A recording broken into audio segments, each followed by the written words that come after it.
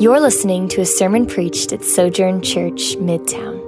In Ecclesiastes, we discover that a life spent in pursuit of pleasure, achievement, and control will ultimately leave us empty-handed. Life isn't about what we can obtain, but about what we already have, and learning to receive it from God with gratitude. Welcome to Ecclesiastes, life as gift, not gain. Hear the word of the Lord. I said in my heart, "Come now, I will test you with pleasure. Enjoy yourself." But behold, this also was vanity. I said of laughter, "It is mad," and of pleasure, "What use is it?" I searched with my heart how to cheer my body with wine, my heart still guiding me with wisdom, and how to lay hold on folly, till I might see what was good for the children of man to do under heaven during the few days of their life. I made great works. I built houses and planted vineyards for myself. I made myself gardens and parks and planted in them all kinds of fruit trees. I made myself pools from which to water the forests of growing trees. I bought male and female slaves and had slaves who were born in my house. I had also great possessions of herds and flocks, more than any who had been before me in Jerusalem. I also gathered for myself silver and gold and treasure of kings and provinces. I got singers, both men and women, and many concubines, the delight of the sons of man. So I became great and surpassed all those who were before me in Jerusalem. Also my wisdom remained with me. And whatever my eyes desired, I did not keep from them. I kept my heart from no pleasure, for my heart found pleasure in all my toil. And this was my reward for all my toil. Then I considered all that my hands had done and the toil I had expended in doing it. And behold, all was vanity and a striving after wind, and there was nothing to be gained under the sun. So I turned to consider wisdom and madness and folly.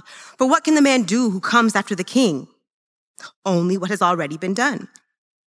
Then I saw that there is more gain in wisdom than in folly, as there is more gain in light than in darkness.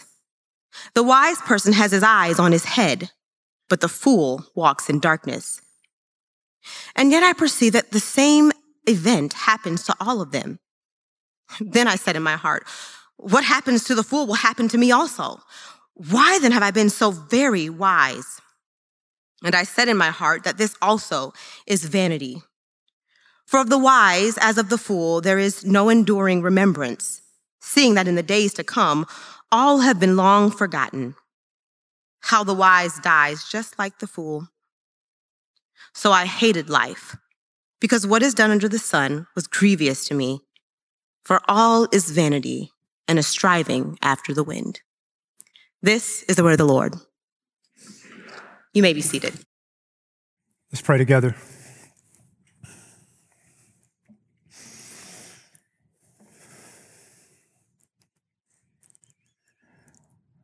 Lord Jesus,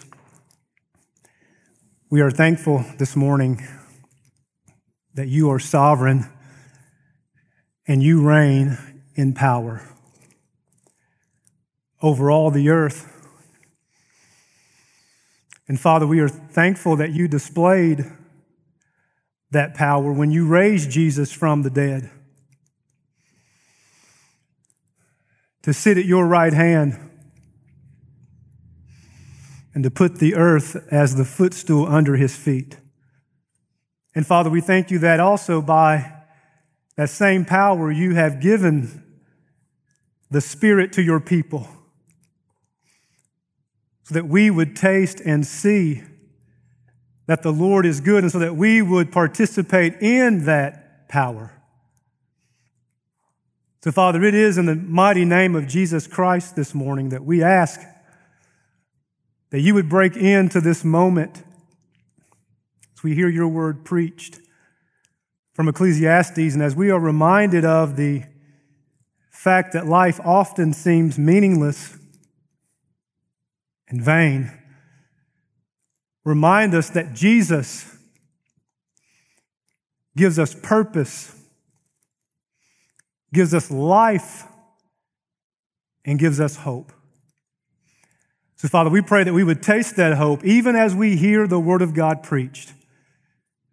And so help me to give your people a word this morning that would lift them up and help them to trust you and to keep your commands and to follow you faithfully until the end, even in the midst of a fallen world that is broken and seems futile. We ask all these things in Jesus' name. Amen. In Pastor Jamal's first sermon last week, in our sermon series on Ecclesiastes, we learned that the book of Ecclesiastes begins with the words of the preacher, the son of David, king in Jerusalem. And we also learned that Ecclesiastes is part of the Bible known as wisdom. Similar to the book of Proverbs and the book of Job, a primary theme in wisdom is the fear of the Lord is the beginning of wisdom. In biblical wisdom tradition, fearing God and keeping His commands are the most foundational elements of a wise pattern of life lived in order to please God. The fear of the Lord in biblical wisdom should not paralyze us, but it moves us to be faithful to God, to love Him, to enjoy Him, and to worship Him. The fear of the Lord in biblical tradition should move us to action as we seek to live in honor of our God, who sent His Son, Jesus, to die on the cross for our sins and to raise Him from the dead. I think this is why Ecclesiastes emphatically ends with these words in chapter 12, verses 13 and 14. The end of the matter, all has been heard. Fear God and keep His commandments. For this is the whole duty of mankind. For God will bring every deed into judgment with every secret thing, whether good or evil. So it's important, I think, as we hear sermons from Ecclesiastes in the coming weeks, to remind ourselves that Solomon is not trying to depress us by his words, but instead he is dropping wisdom on us to help us be wise and faithful to God in a sinful and unpredictable world. He is reminding us to fear God and to keep His commands, to glorify God, and to enjoy Him forever, even though life often seems meaningless and vain and empty. And even though life is vain and meaningless and empty, when God is not at the center of our lives. Now, for those of you who are new, this is my introduction. We'll get to the text in a moment, but I tend to have long introductions. I think the basic message in the book of Ecclesiastes is this: life often seems meaningless and empty, but the people of God should still fear God and keep His commandments. As Christians, we do these things, fear God and keep His commands, by faithfully following Jesus until the end of our lives. Because He is the personification of wisdom. He is the greater Solomon. He is the perfect wise man. He is the one who came to die on the cross for our sins, to absorb the wrath of God for our sins, to redeem us from the curse of the law, to make us part of the people of God, to save us from God's wrath, and to give us the new heavens and the new earth. Solomon begins his sermon in chapter 1, verse 2 by explaining vanity of vanities. Vanity of vanities, all is vanity. He tells us this meaningless vanity is comprehensive. It touches every area of life, from the vanity of work to the vanity of the cycles of life. According to chapter 1, verse 13, Solomon says he devoted himself to seek and search out by wisdom all things under heaven. And as a result, he concluded that every pursuit seems meaningless and vain. I'll give you a few examples, tracing this idea throughout the book. First, in chapter 2, verses 1 through 11, Solomon says the basic pleasures of life seem meaningless. In chapter 2, verses 12 through 17, he says living wisely seems meaningless. For what happens to the foolish also happens to the wise. Chapter 2, verses 18 through 26, he says work seems meaningless, because the one who labors and toils must leave everything for which he has toiled to someone else. But Solomon does not know whether that person will be a fool or wise. Chapter 5 and 6, he says, wealth and honor seem meaningless, because those with wealth and honor die, just as those without them die. The poor and the rich, both will be put in a casket and dropped into the ground. In chapter 7, Solomon says, the way of the foolish and at times the way of the righteous seem meaningless, because good things happen to unrighteous and wicked people, and bad things happen to righteous people. And for me, that's one of the most puzzling things about life, that the righteous suffer often, but the wicked, they prosper. Solomon says it makes life seem vain. He further says in chapter 3, the righteous and the wicked receive the same judgment. Namely, they both die. And in chapter 9, he says life itself is vanity, since everyone dies. Now, I haven't come to depress you this morning, okay? The sermon gets more encouraging right here. However, chapter 12, verses 13 and 14, the preacher says this, and notice how I keep pointing you to the end of the book, because the end of the book is where I think the primary punch of the book is. That's the message of the book.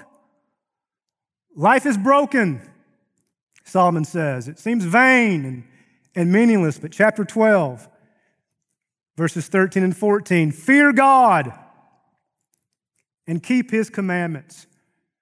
For this is the whole duty of mankind. For God will bring every deed into judgment with every secret thing, whether good or evil.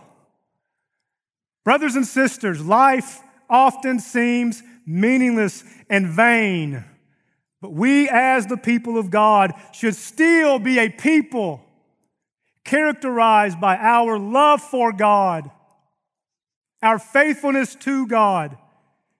We should not be careless, therefore, or reckless with our words or our actions, with our work or with our lives. But we should be slow to speak and quick to listen, seeking to live our lives, walking in the path of wisdom and walking on the narrow and difficult path of following Jesus that leads to life.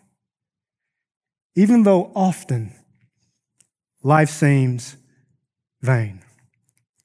So 2 truths from Ecclesiastes 2, verses 1 through 17 this morning. First truth is this: pursuing basic pleasures of life may seem meaningless, may seem pointless, but fear God and keep His commands still.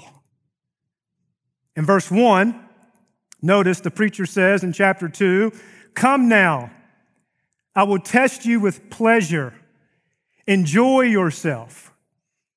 But then he admits that this is also vanity. Now in chapter 2, verses 2 through 11, he's going to give us a series of things that you might think are enjoyable, but he reduces them to futility. And he says that his laughter and pleasure or joy, that wine and the great works of his hands, his houses and vineyards, his pools, his male and female slaves, his great possessions and flocks, his silver and gold and the treasures of kings and provinces, his singers, his many concubines, his fame, his wisdom and the toil of his hands all seem futile and vain. But I love verse 11. Notice in verse 11 he says, "Then I considered all that my hands had done and the toil I had expended in doing it. And behold, all was vanity and striving after the wind. And there was nothing to be gained under the sun." I love that verse. I told some folks recently, I'm an Ecclesiastes kind of Christian. We're all going to die, but there's resurrection. This is an interesting verse because in verse 10, the preacher says his work was meaningful and profitable and brought him the reward of pleasure. But in verse 11, he says it's basically vain. And I think his point is, and this is a very important word this morning, his work will not bring him eternal life. His work will not bring him immortality. It won't bring him ultimate satisfaction because he works hard, but he's going to die. That's his reality. No matter how hard you work, and no matter how good at the work you are at the work that you do, it is not enough to give you eternal life, resurrection, or immortality.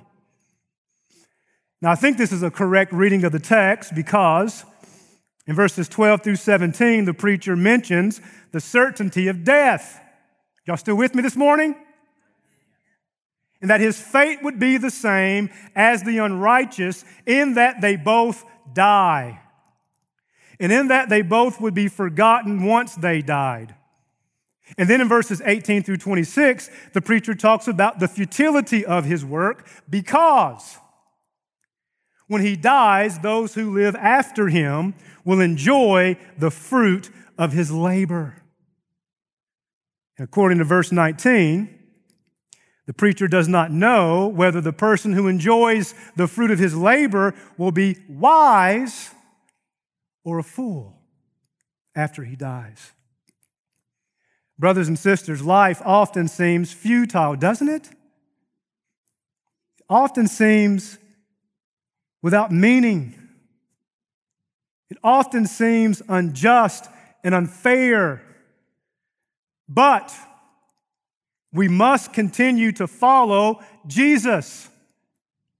We must continue to believe by faith that God in Christ has promised to fulfill all of His redemptive promises for His people and for the world. We must continue to live our lives to glorify God and to enjoy Him forever. Do you enjoy God this morning? Do you enjoy God? Life seems vain, but the joy of the Lord lasts forever. We should continue to live our lives for the pleasure of our Lord. Do not let the futility of life cause you to forget that God is guiding, upholding, sustaining all history for His purposes and for our good. Continue to do your work, whether inside the home or outside of the home, unto the Lord. No matter how ordinary or mundane it is, continue to raise your children unto the Lord. Continue to be good and responsible citizens unto the Lord. Continue to have your words seasoned with salt unto the Lord. Continue to serve this church faithfully unto the Lord. Continue to serve your CG faithfully. Continue to be faithful to discipleship unto the Lord. Continue to be good stewards of your marriages unto the Lord. Continue to steward your singleness well unto the Lord. Continue to do the spiritual disciplines of Bible study and prayer and sharing your faith with unbelievers unto the Lord. Even when doing those things seems meaningless and without purpose. Because God wants us to obey Him. Can I get a witness this morning? He wants us to honor Him. He wants us to worship Him, to enjoy Him in the ordinary, everyday, mundane rhythms of life. Even when we cannot make sense of the circumstances around us. As we live in a world that increasingly demonstrates it lacks wisdom. Now notice I keep saying wisdom. I didn't say education. There are educated fools in this world, right? In the Bible, as you know, wisdom is connected with knowing God, fearing God, obeying God, and foolishness is the one who says in his heart, there is no God. Yes, we do have some Christians who are acting like a bunch of fools today. But the wise way of life for the people of God is a life of faithful obedience to Jesus. That's what separates us in part from the wicked. Those of us who are walking the narrow and difficult path of discipleship that leads to life. Those who are not standing in the path of the wicked or sitting in the seat of scoffers. Those of us who are righteous, we're righteous because of what God has done for us in Jesus and because we're obeying Him. So even though life can seem futile, fear God and keep His commands. Second truth. Living wisely and walking faithfully in the fear of the Lord may seem meaningless because both the foolish and the wise die. But live wisely, fear God, and keep His commands anyway. Because that's how you glorify God. In chapter 1, remember from last week, verses 16 through 18, the preacher suggests that wisdom is a mixed blessing. In chapter 1, verse 16, he says, he has experienced more wisdom and knowledge than anyone.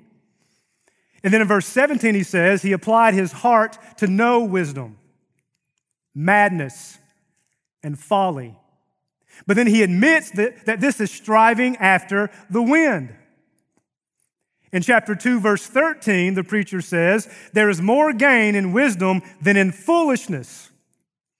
But in chapter 1, verse 18, the preacher says, wisdom increases vexation. I love that word, vexation, and sorrow. Isn't that true? The more you know often leads to more sorrow. the more you grow in wisdom may lead to more pain. Let me give you an example.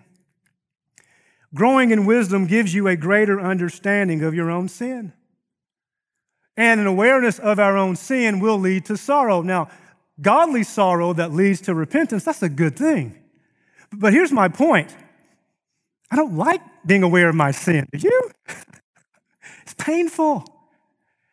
But as we grow in wisdom, as we grow in the fear of God, as we grow strong in the Scriptures, as we grow strong in the strength of the Lord, we grow in wisdom. And as we grow in wisdom, our sorrow may increase. So says the preacher. Wisdom is desirable and it's good and it's right. But the preacher says it will also lead to great sorrow. Then in verse 12, the preacher says he turned to consider wisdom and madness and folly. And as he pondered what the man could do who would follow the king, he admits that he would only do what the king has already done, since life is a cycle. Same things keep happening over and over again. You live, you work, you die. It's basically what the preacher is getting at. Verses 13 and 14, he compares wisdom to light and folly to darkness. And he states that the wise person, the one who fears God, has his eyes in his head. I love that imagery. You see that imagery? Those who are wise, they see. But the fool walks in darkness. However, in verses 15 and 16, the preacher sees vanity in wisdom, because wisdom alone does not give immortality to those who possess it. That is, the preacher says, both the wise and the fool will die and, get this, will be forgotten. Jesus tarries 200, 300 years from now, maybe sooner, we'll all be forgotten. And the preacher gives this word in verses 15 through 17. Then I said in my heart, what happens to the fool will happen to me also. Why then have I been so very wise? And I said in my heart that this also is vanity. For of the wise as of the fool there is no enduring remembrance, seeing that in the days to come all will have been long forgotten. How the wise dies just like the fool. So he says, I hated my life because what is done under the sun was grievous to me, for all is vanity and striving after the wind. Brothers and sisters, pursuing basic pleasures of life may seem meaningless now, and living wisely and faithfully in the fear of the Lord may seem meaningless now, because both the wise and the fool, they die. And there are times, the longer we live, the more we might question our purpose and the meaning of our lives, when things simply don't make sense to us, or when no matter how hard we work or how hard we pray, or when we do the right things, things simply won't always turn out the way we want. This month I turned 43 years old, and the window of my life is closing. That's true for all of us, isn't it? But the older we get, the window is closing. And we begin to ask ourselves, have I made a difference? Am I making an impact? What's my purpose? And sometimes when you live your lives the right way, you still have those questions. We will experience adversity even when we do what is right, or maybe because we do what is right. Think of all the faithful fathers and mothers who raised their children to love Jesus, but they never came to faith in Christ. That happens. Think of all those folks who work hard and still can't get ahead in life. And they're doing the right things. They're living the right way. But adversity still comes. But hear the words of the preacher. Chapter 12, verses 13 and 14. What's the responsibility that you have when life does not give you what you want? I've shared this before. My wife and I, we lost 2 babies.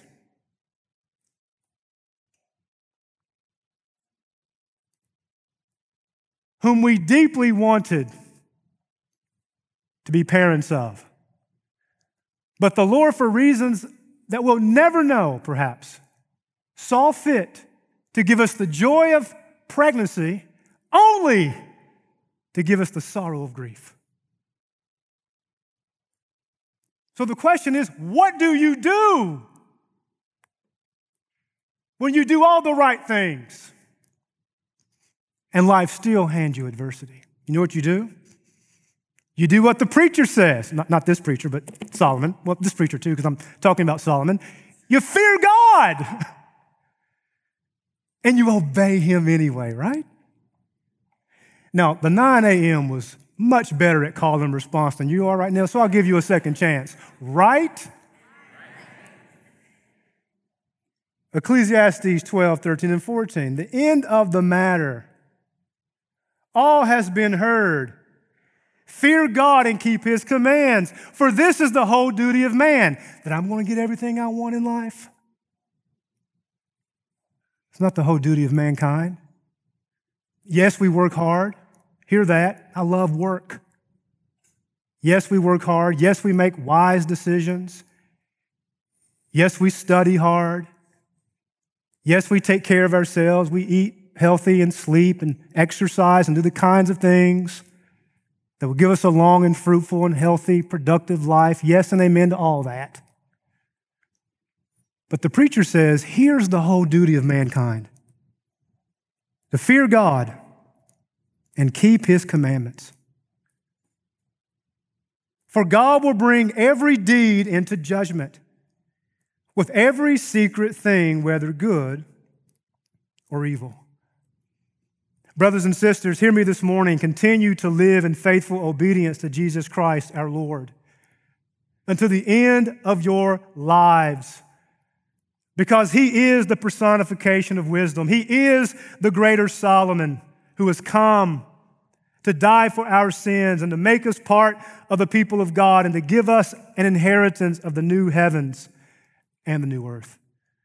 Continue to love God, to walk in the power of the Spirit, to love one another, and to love your neighbors as yourselves.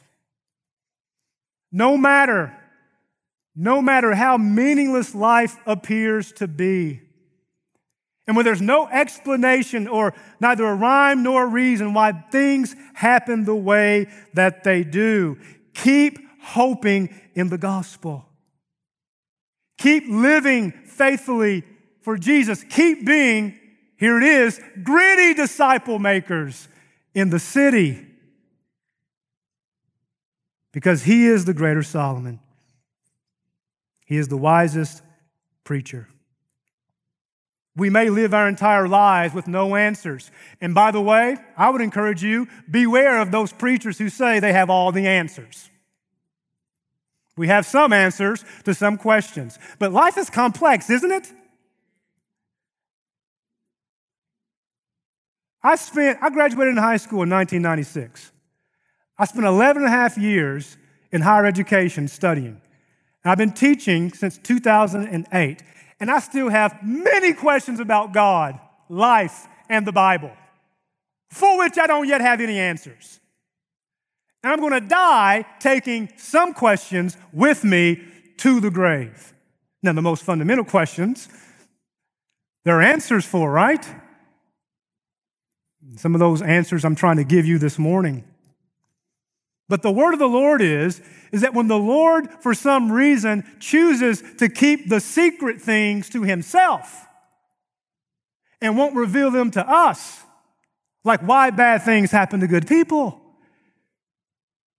continue to trust in him. Continue to follow him. Continue to bring your brokenness, your pain, your doubts, your questions to Jesus, knowing that Jesus will shepherd you well and he will wipe away. There's a promise, isn't there? He will wipe away every tear in the new heavens and the new earth. There's the promise at every single funeral. There's resurrection coming, right? There's the promise that sin and death do not have the final word. There's the promise that vanity of vanities will not always be vanity, right?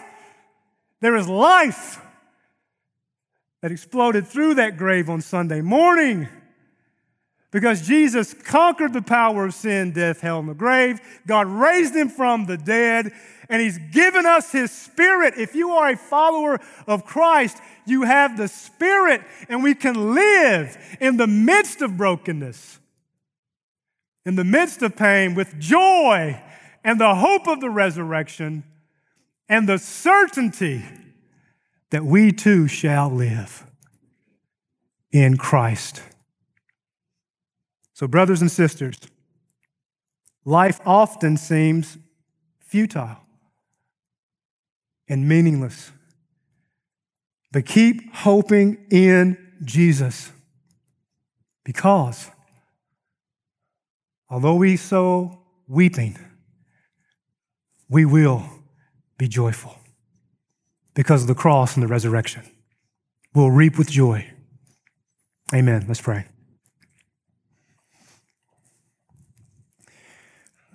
Father in heaven, we pray this morning that this word would take root in our hearts. And Father, we ask that by the power of your Spirit, that you would please fill us this morning. Many of us are weary and we're burdened and we're broken today. And Father, meet us in that brokenness. Help us to fix our eyes on Jesus and give us the kind of satisfaction in Christ that can only be explained by a work of your Spirit. So Lord, do it, we pray, even now. In Jesus' name, amen. Each Lord's Day at Midtown, we celebrate the Lord's Supper. And by your seat, there's a cup of juice and a wafer. And before you partake, let me briefly share with you what this meal represents.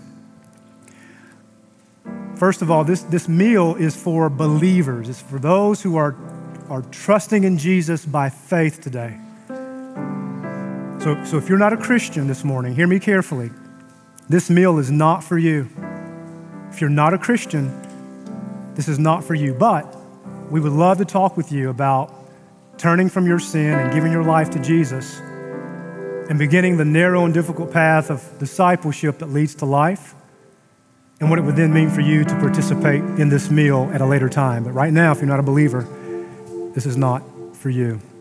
For believers, remember on the night that Jesus was betrayed, he shared some bread with his disciples and he broke it. And he says, "This broken bread represents my broken body.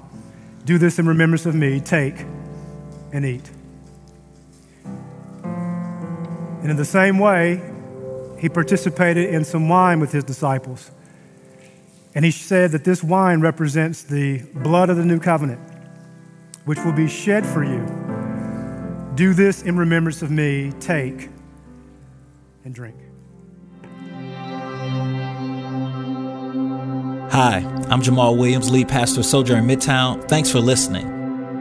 At Midtown, we value gospel-centeredness, biblical faithfulness, transformative relationships, diverse fellowship, creativity in the arts, and relentless mission. For more sermons, info about our church, visit sojournchurch.com/midtown.